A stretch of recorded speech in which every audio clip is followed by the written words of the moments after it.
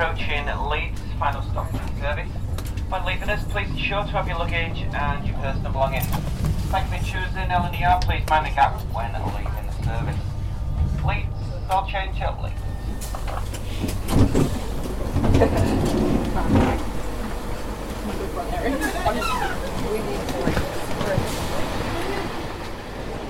Hello, you're listening to the Thoroughly Good Classical Music Podcast. My name is John Jacob, and for this episode, I'm in Leeds for the Leeds Piano Competition 2018.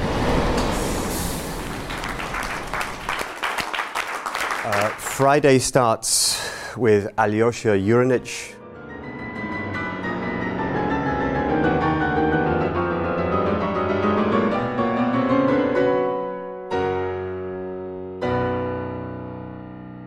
Followed by Anna Genyushenia.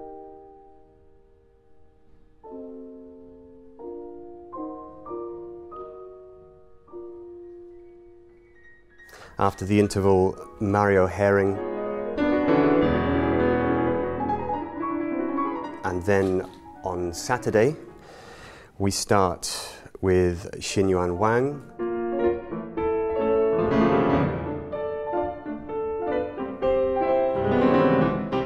And finally, then we hear Eric Liu.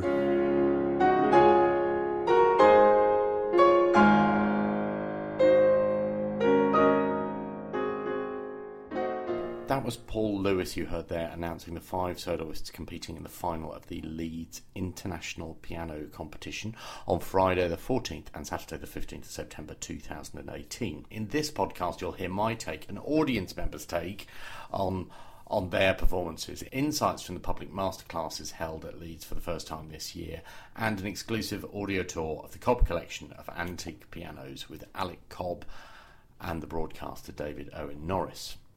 For those who don't know, the Leeds International Piano Competition is a big deal. It's spoken about in hallowed terms, and it's often referred to simply as the Leeds, a title which strikes me as grand and imposing as the site of any Steinway concert grand to the amateur pianist.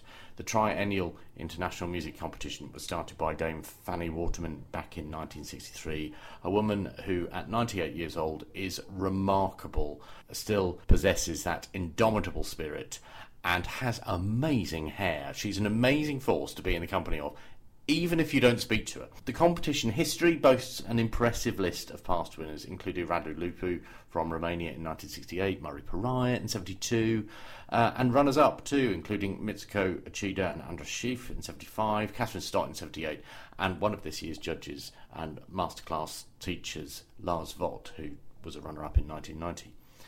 The international reach of the competition, combined with this sort of sense of solidity about it, possibly brought about by the title The Leeds, and the fact that it is a cultural endeavour that has been going for over 50 years outside of London, makes this quite an exciting destination to come to be completely immersed in something different.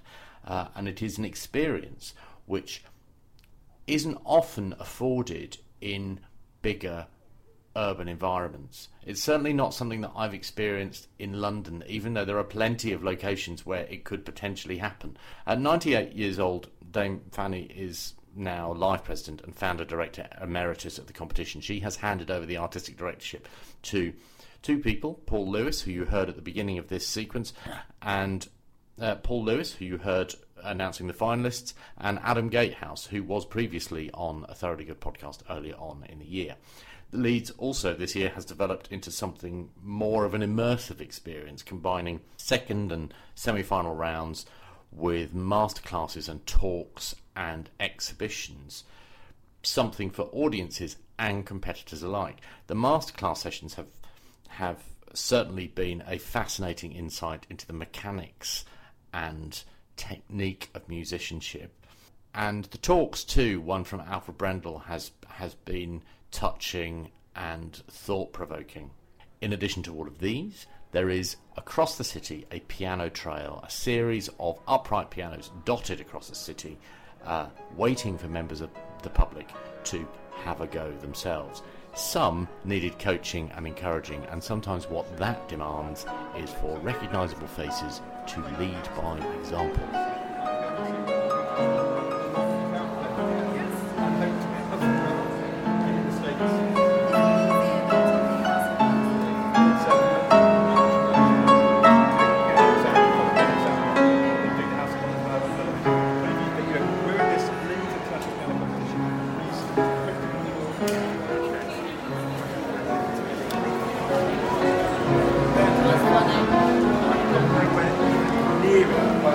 Pianists are having a good time and enjoying it, as well as being a star. The great thing about it is you have to play with both hands. That's really hard. At the moment you think about anything else, it all goes wrong. So as a way of cutting off all your stresses and worries, just enjoy the music. And the amazing thing is, every now and then, it sounds really good.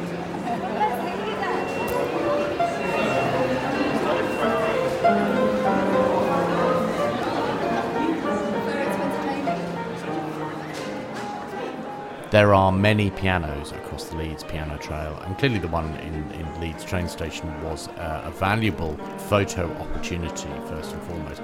This featured newsreader Sophie Rayworth, impressionist actor, writer and pianist Alistair McGowan, and former MP and game amateur ballroom dancer Ed Balls.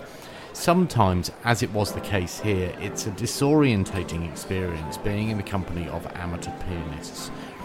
We are, whether we realise it or not, conditioned as audience members or indeed instrumentalists to expect excellence in everything. We have a tendency to judge mere participation as nothing but second best, and if we can't excel, then the vast majority of us gives up. If we don't perceive excellence or we're not promised it, then we have a tendency to ignore what follows. And this moment at Leeds train station turned out to be a levelling experience, something which I imagine it was designed to be in the first place.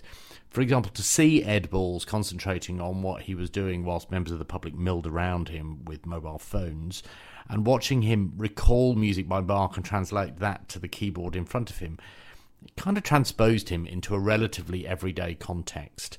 And watching him, look on the Thoroughly Good Twitter feed, because there is a video of all three of them playing in Leeds train station. Watching him and them reminded me that being game and comfortable in yourself to do what brings you pleasure, and robust enough not to let society-driven beliefs and expectations dampen your enthusiasm for a pastime, is what is most important. That is the starting point.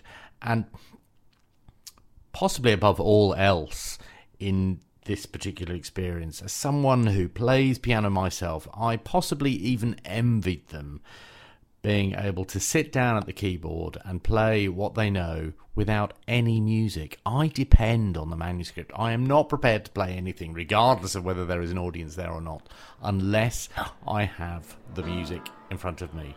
And they did all of that without any music at all. I think that's an important place to start, because in a competition like the Leeds, where there is brilliance everywhere, it's valuable to remind yourself what the starting point is, what the hurdles are even at the starting point, and that's to do with inner confidence and inner belief, and participation is about overcoming those initial hurdles, those initial barriers. And when you've reminded yourself of that, then you can go into masterclasses and competition rounds and appreciate the brilliance that is emerging from the platform on a slightly deeper level.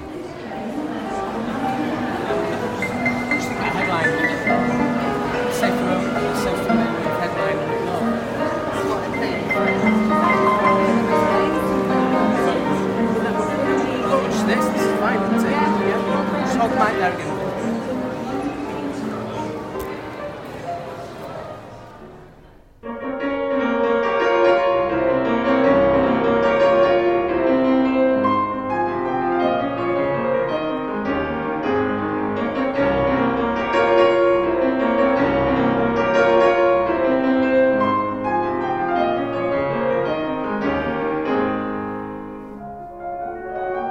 I've come along to the essentially Leeds University Music Department, the Cloth Workers Centenary Hall, sort of yet another grand Victorian construction with a modern extension. It is the kind of music department that I step into and immediately find myself thinking of my own university music education and yearning for it.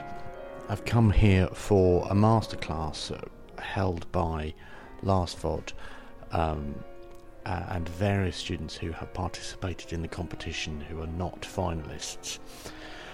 The masterclasses are a massive indulgence, I think. They are lovely, lovely things. They're an opportunity to open up the bonnet on a particular work or an artist or a teacher and discover a little bit more about them.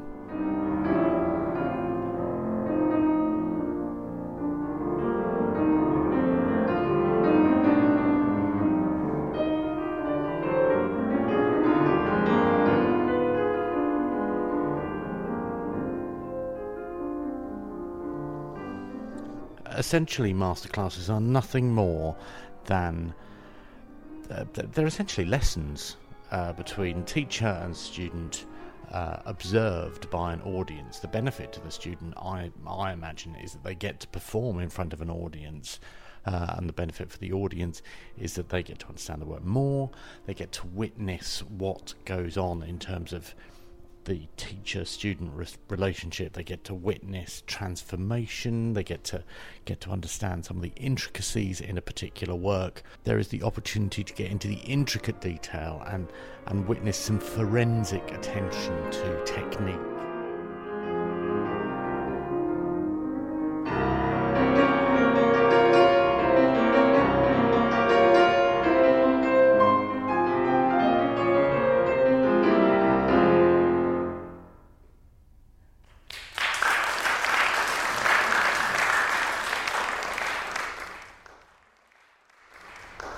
Interesting question with these dynamics. To what extent do we, if we try to actually do what he writes, I mean, it's really interesting. There's not much fortissimo really going on in the piece, no? It's thought, actually that's the only fortissimo that we have, no? Yeah. And this one, yeah, when you return, yeah, absolutely, you're right. But then the two final chords, and that's something typical, that's also something Brahms does, that a tune suddenly is fortissimo, and then when you think it's massive chords, then it goes back to forte. And I think it can be a wonderful thing. And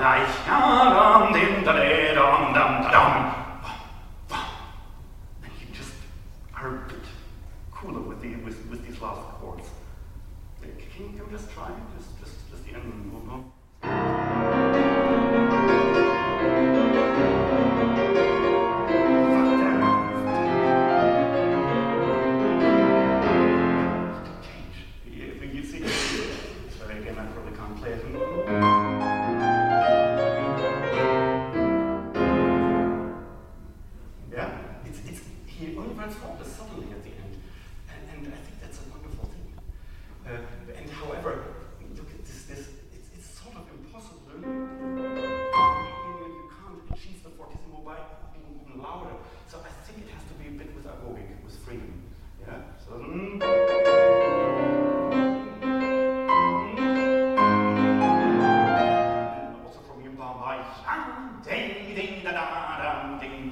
And that way it seems like it's so much bigger.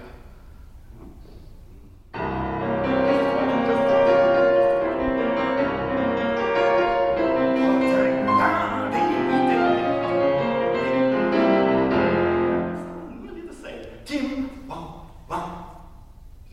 I know it's counterintuitive because we want to end with a big success. We want everybody to, but that's what he writes. Let's try it one more time, or just from here. Wonderful.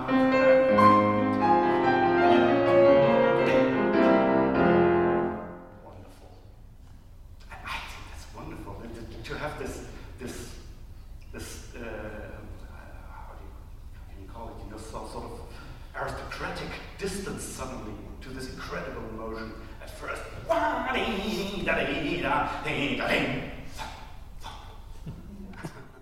So in this masterclass, what really struck me was that Lars was particularly good at highlighting different voices in one particular movement, and sort of unpacked the way in which the piano is carrying multiple different voices at the same time.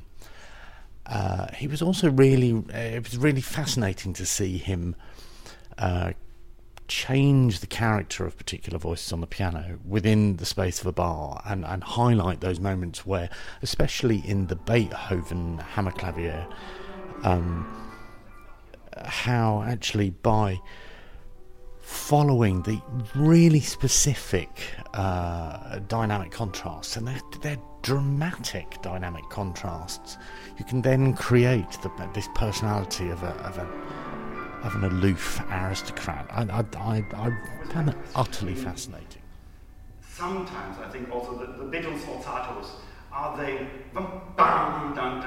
like sometimes we hear in German romantic music that they take time and are heavy or so, but I think often they're actually this. I think that's one of them, because you've got such a development. I don't think it's but it's too pompous for this kind of music, I think.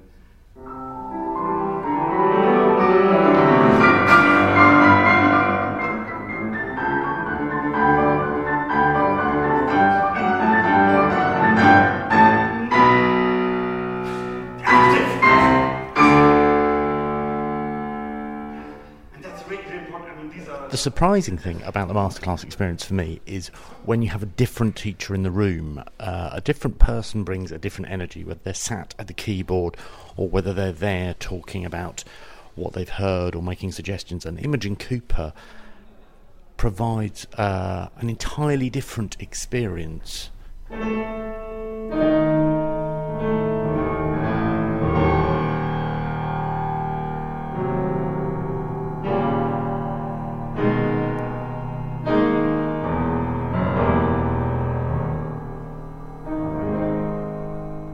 Imogen is, it strikes me as incredibly sort of humble and respectful, very softly spoken, doesn't so much offer suggestions. She does offer suggestions, but also sort of seeks agreement, seeks consensus, and even though she's softly spoken, she's actually quite challenging. She tests boundaries. She pushes back against musicians to see how far they're prepared to sort of go with her suggestions, whilst at the same time maintaining a sort of a respectfulness, which is actually really rather charming. That in itself, that strategy brings a different energy to the masterclass, which in itself impacts on the playing. The really interesting thing for me in Imogen's masterclasses was that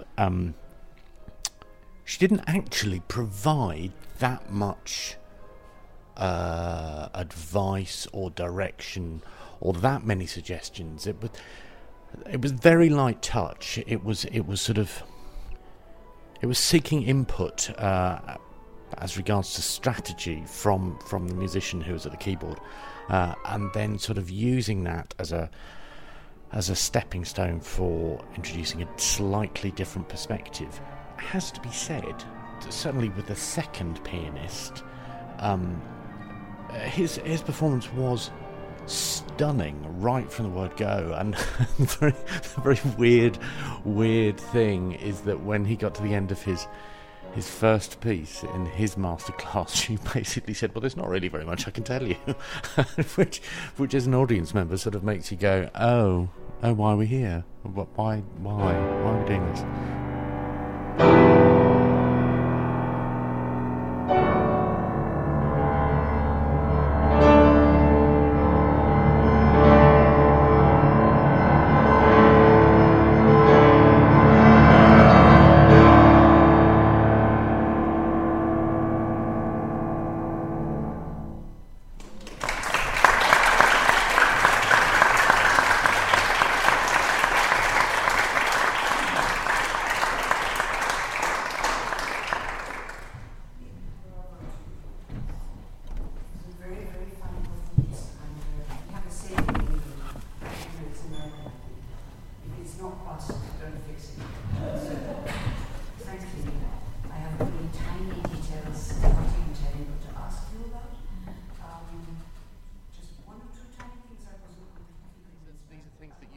purchased, that you own, that you just sort of found on various tours? They're picture pianos that I've collected over the last 50 years.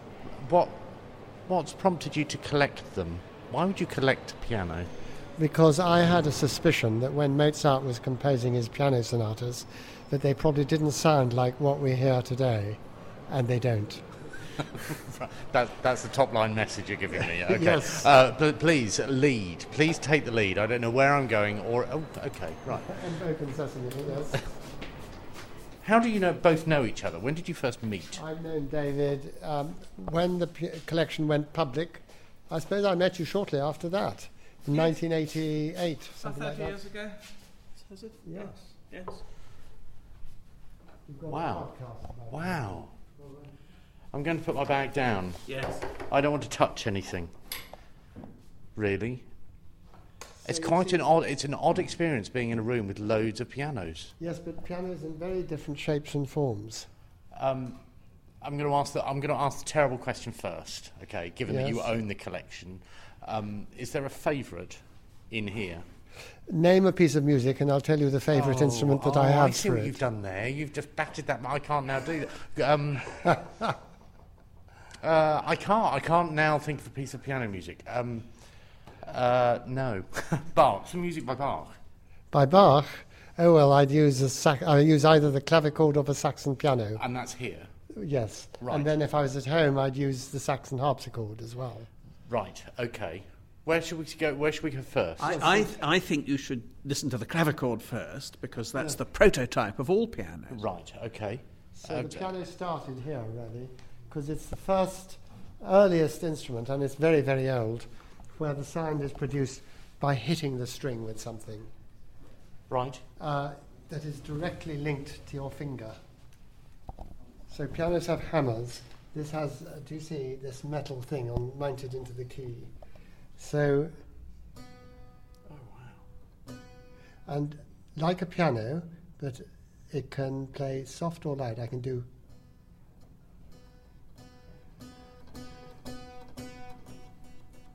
So I can produce many different kinds of volume, but unlike a piano or any other keyboard instrument, I can do a vibrato. Oh, wow.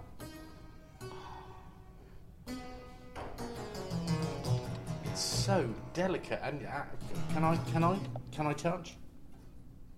Oh, it's really delicate. I'm assuming they didn't play chords. Of course Or did they? did. I'm really surprised about how quiet it is. Well, that's what everybody says, but if you sit here playing it for half an hour, Right. you will forget there was any louder instrument.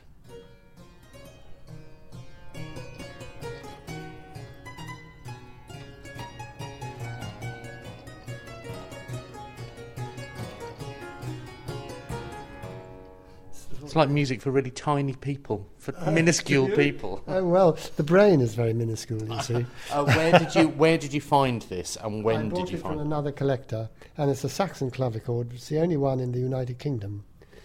And what was it about it? I mean, the that really- clavichord's not the only one coming from 18th century Saxony. So it's a rare rarity. I mean, it's...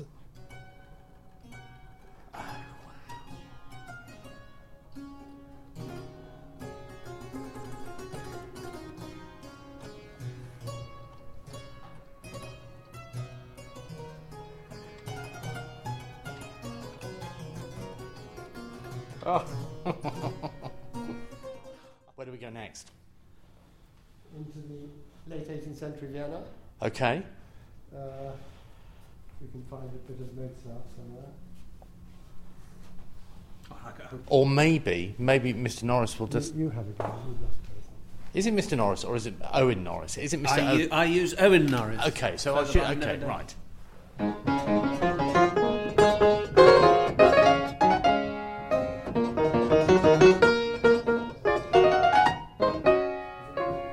It makes me think of chocolate boxes. I don't know why. I don't know why It's because of Mozartkugeln. Is that the why? well-known sweetmeat. Yes, Mozart always makes people think of that. Not really. It's No, a but it's very something about the pure sound. sound. Yes. It hasn't got a sort of coarseness which some other piano sounds have. The Viennese makers are trying to make a very pure sound. One of the peculiar things about this instrument to modern ideas is that the sustaining pedal is operated by the knee. It's got a knee lever which goes up. So Alec was bemusing everybody this morning by saying that one of the difficulties about playing a Mozart piano is that the left knee must do what the right foot is used to doing. Very odd. Which But would it's also mean beautiful that sound. actually you'd end up with some quite bad sort of trouble in your leg, wouldn't Well, you? you could wear thicker trousers, couldn't you? And it's also got a buff stop. Is it? This is.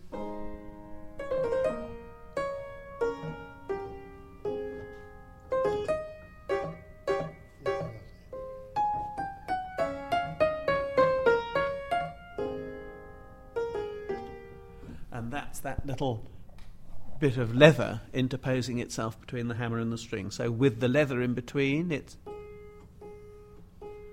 And without the leather, it's... Just a little more edge. All right, well, this is the piano that Haydn took from London to Vienna. And it stayed in Vienna until the it's discovered in the 1960s. It had been sitting there. And it was this big piano that encouraged Haydn to write a piece like this.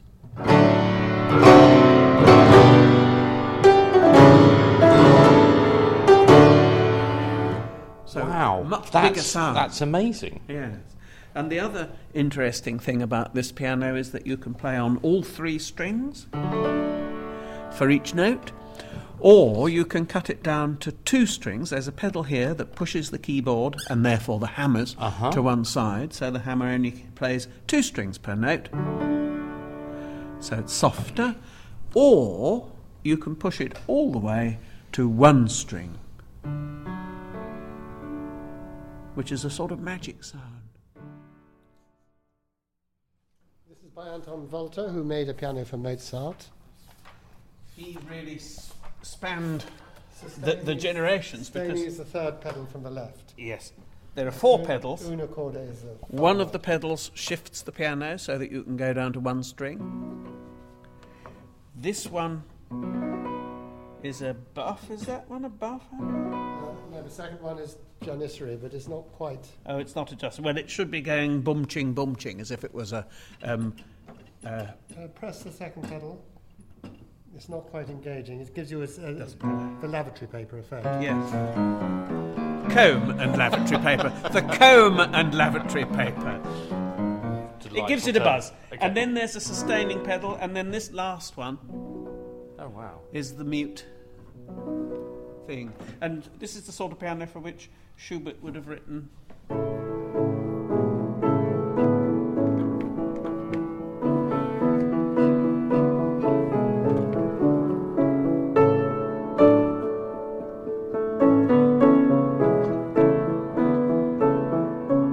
And then the trill on the lowest note.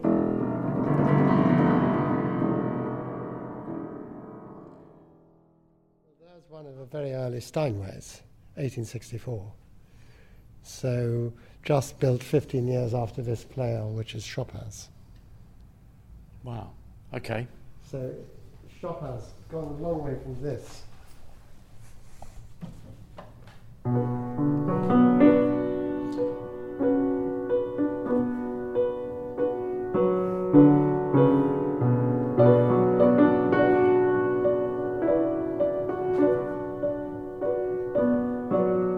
And this has steel supports,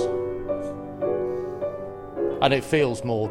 I mean, I feel okay about touching it. I don't feel as though if I lean on it, it's going to fall over. Not that I'm suggesting that those will, but do you know what I mean? They feel more.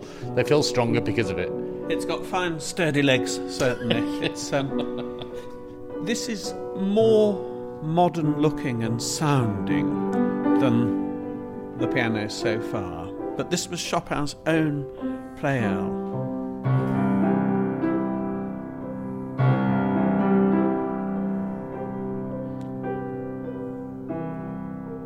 It's warmer Warmer and rounder.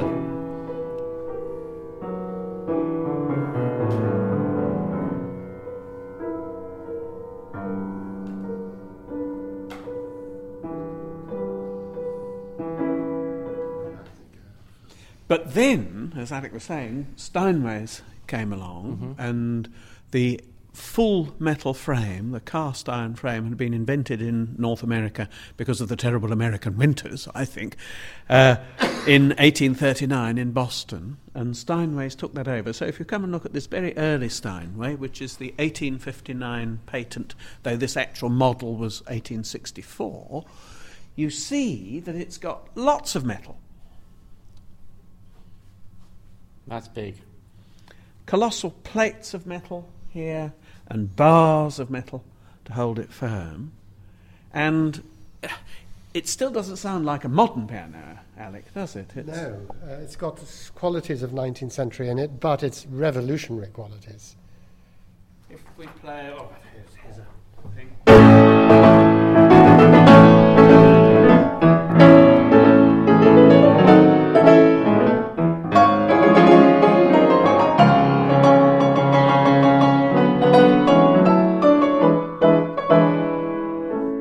Muscular.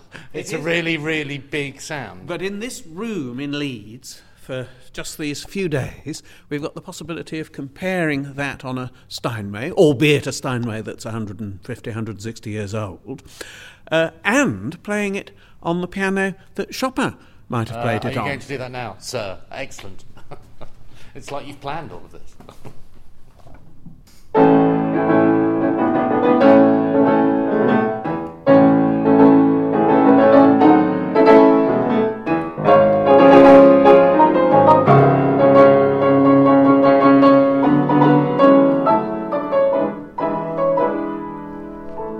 So he would have written that, maybe he would have written that on a piano like this. What date is this piece?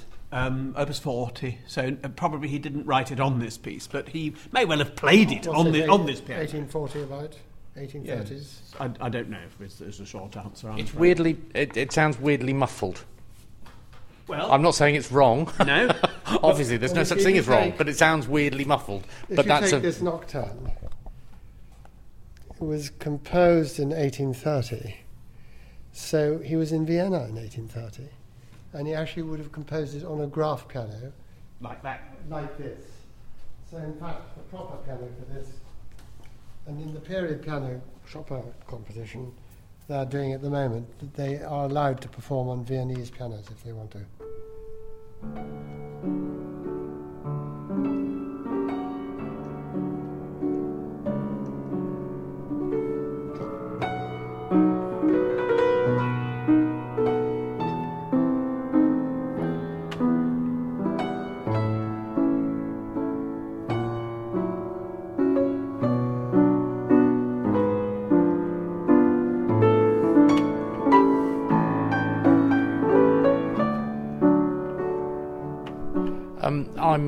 I'm fascinated by how actually hearing it on that instrument completely changes the character of the piece that I know. It almost makes it sound quite twee and hugely nostalgic. Well, it's pretty nice on this, but you may also think it's twee.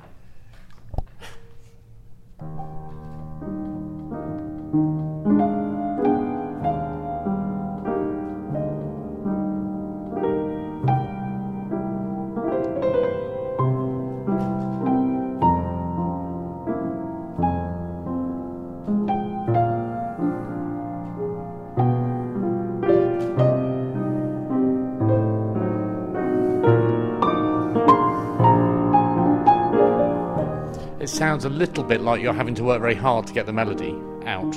But again, that's just based on what I hear, not necessarily experience of it.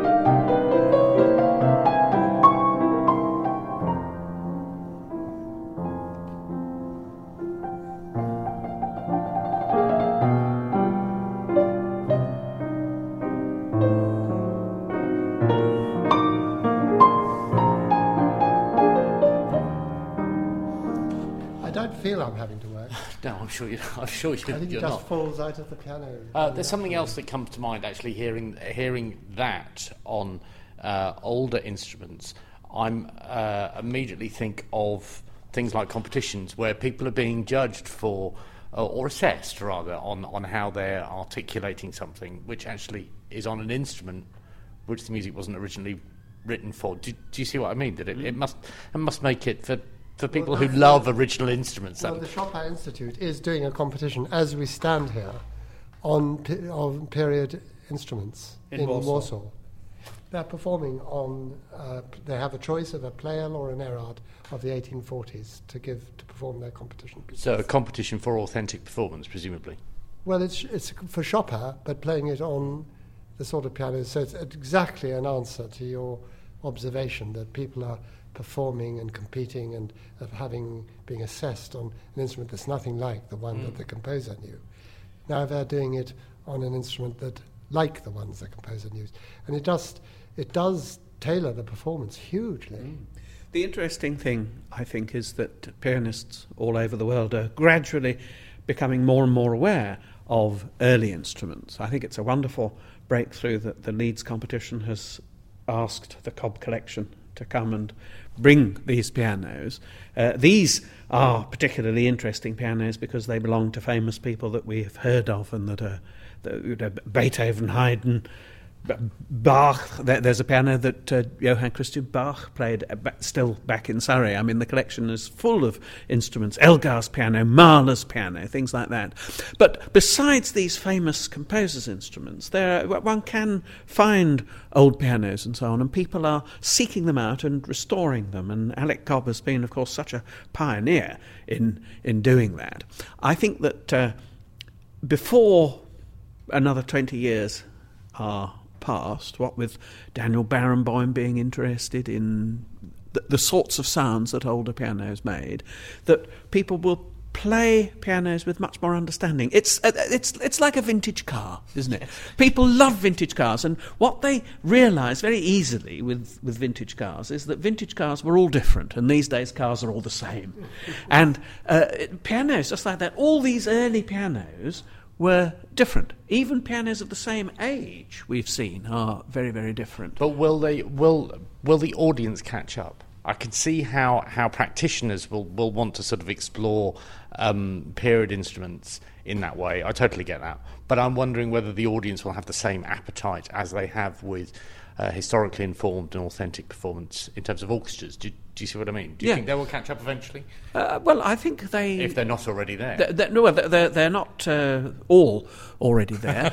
And there will certainly... We've got to do some work on, there will on the certainly be people always who will prefer the sound of the most modern Steinway to any other instrument, and that's fine. That's their preference, and there are preferences in these things. What's good is if people can open their ears to not so much only the different sounds of the piano in previous centuries, but the different ways those sounds make you play.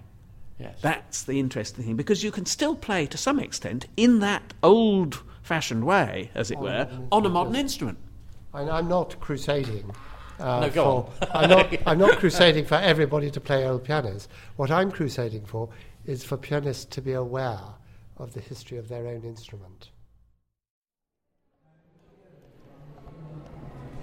One of the unexpected things that has arisen from coming to Leeds for the past few days has been the opportunity to immerse myself in many more aspects of piano playing and music than I would otherwise do going to a concert or listening to a concert on the radio. And the exhibition with Alec Cobb and David Owen Norris is a case in point. The masterclasses and the exhibition sort of led me to conclude that pianists and pianos are not sort of mysterious, gilded things. We think of performances in very romantic terms. We depict pianists and pianos in very sort of romantic contexts, even if we don't realise that we do it. But in actual fact, the piano is a sound-producing machine, and the person who operates the machine is having to do battle with their own wits, their own ability, their own strength, their own weakness, and all of the challenges presented by the instrument, depending on when it was made and what it was made from. And that's really sort of deepened my appreciation for the art form and for the instrument. And that made listening to both sets of finals an incredibly rewarding experience. You're going to hear now from the reports that I captured after the first final, and after the second one before the announcement of the winner was made.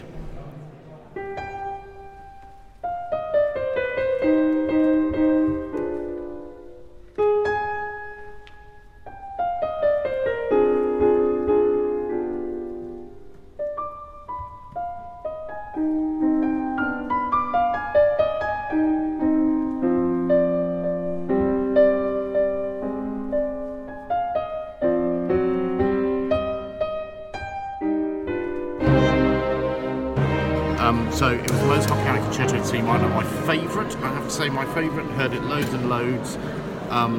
It is a fantastic acoustic for Mozart, it strikes me. It's very crisp and it's very clear. It's a bit like stepping into a room with unexpectedly good air conditioning that you didn't realise you needed. It's quite a special space to be in.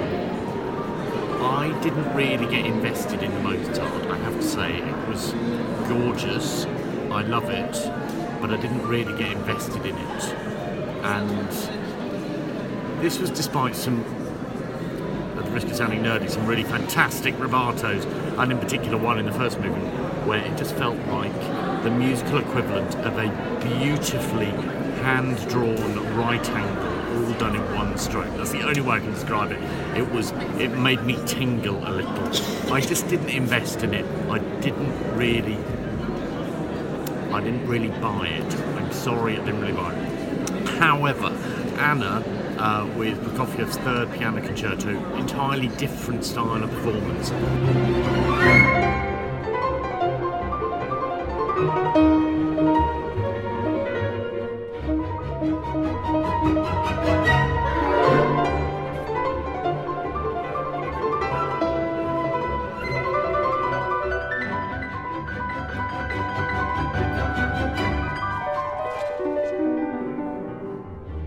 She's an incredibly strong player, really assertive, owns the... I mean, they both owned their space on the platform, but she really owned it.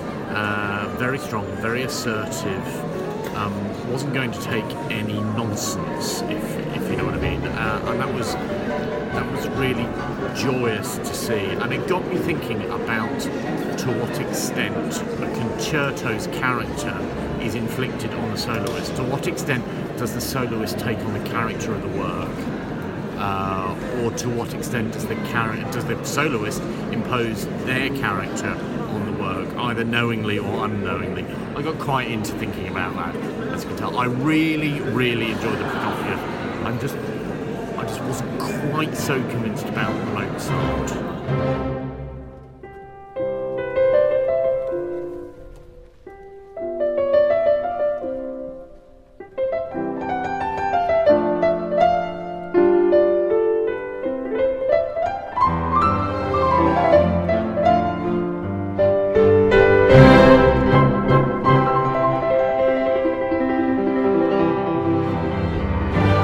I heard Beethoven Piano Concerto No. 1 from Mario Herring.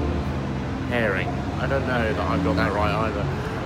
And I not only was persuaded to like Beethoven more, but also I found that I've shifted my allegiance to Mario. He's 28, from Germany, and he is stunning. It was a breathtaking performance. I utterly loved it. If one can utterly love something. Why did I love it? I loved it because he was so generous and collaborative, and even though he wasn't playing, right at the beginning, he was, during the orchestral introduction, he was sort of swinging around, and he was really engaging with the orchestra playing, and I loved that. As an audience member, I kind of thought, actually, he's really adorable, he's endearing, and now when he starts to play, I'm going to love him even more. I mean, I didn't consciously think that at the time, but actually it's an interesting effect that something like that has on your senses and your expectation as an audience member. First movement was incredibly taut and fun and just crisp and precise, and the runs were so smooth and ravishing to listen to. Second movement, also gorgeous. The only thing I'm going to pick out at the second movement is there was this one moment where the chord in the piano was just placed really carefully, and it all sounded utterly gorgeous. And in that moment, I wanted that moment to go on forever. That is a special live performance experience. And then the third movement, zippy, really zippy, nimble, agile, and fun, and joyous, and quite light. I was expecting Beethoven to be heavier, but it was quite light.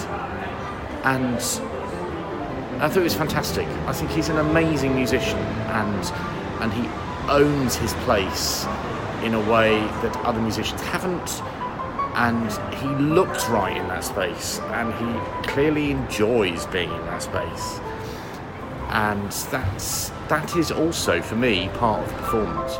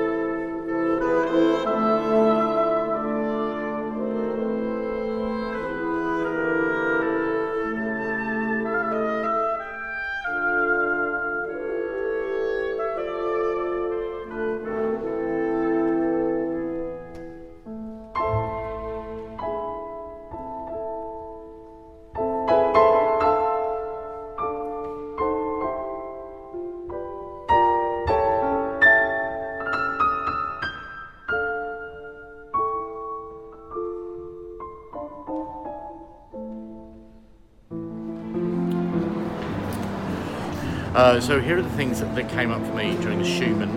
I thought it was quite splashy in places. It's also quite a punishing work because it's terribly pleasant. It's lovely to listen to, but I wonder whether it's actually quite difficult to do something with. I sort of think that I heard one or two wrong notes. But I did think the strings were incredibly silvery, and there were some lovely colours that emerged from the platform. So I enjoyed it in that way. The second movement was exquisite. There were some pianissimos in there which really took my breath away, and I loved it for that. I think that was probably where things started hotting up for me. It worked. It did grab me. It did grab my attention, especially in the second movement. But unfortunately, I think he was overshadowed by Eric Liu.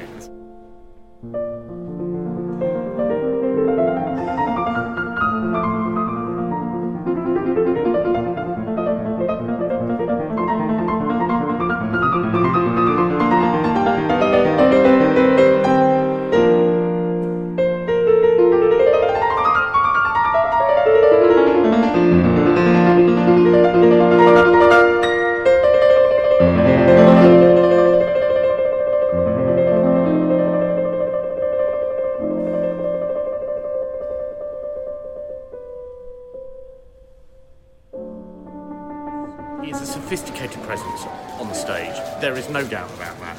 He's incredibly calm and still and almost bemused looking. He has enormous style at the keyboard. It's incredibly unfussy. It's very precise. And it has enormous grace. Enormous grace? Can we say that? Does that work? And certainly in the first movement, well, no, throughout it actually, he has this ability to be quite elastic in the phrases, so that it will speed up towards the top of the melody and then ever so slightly slow down and then speed up again. And to be able to do that, to be able to pull that off with an orchestra after essentially, I assume, one rehearsal, at the age of 20, cadenza towards the end of the first movement, utterly breathtaking. It was breathtaking. He is an amazing performer, a remarkable young man, and I just stopped writing notes at that point. I was completely blown away. He's an amazing, amazing performer, and I'm in no doubt that he will win, and if he doesn't, then I'm going to be quite miserable.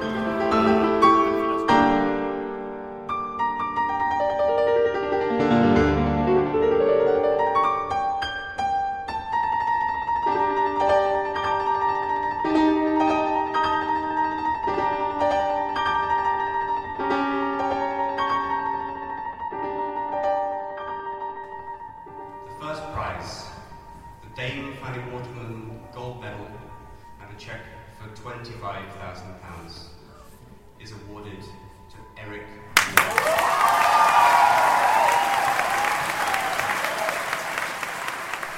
I always like it when things turn out the way I want them to turn out. It has been an absolute joy to be in Leeds. It's been a joy to hear so many fantastic pianists and be introduced to a whole range of new repertoire.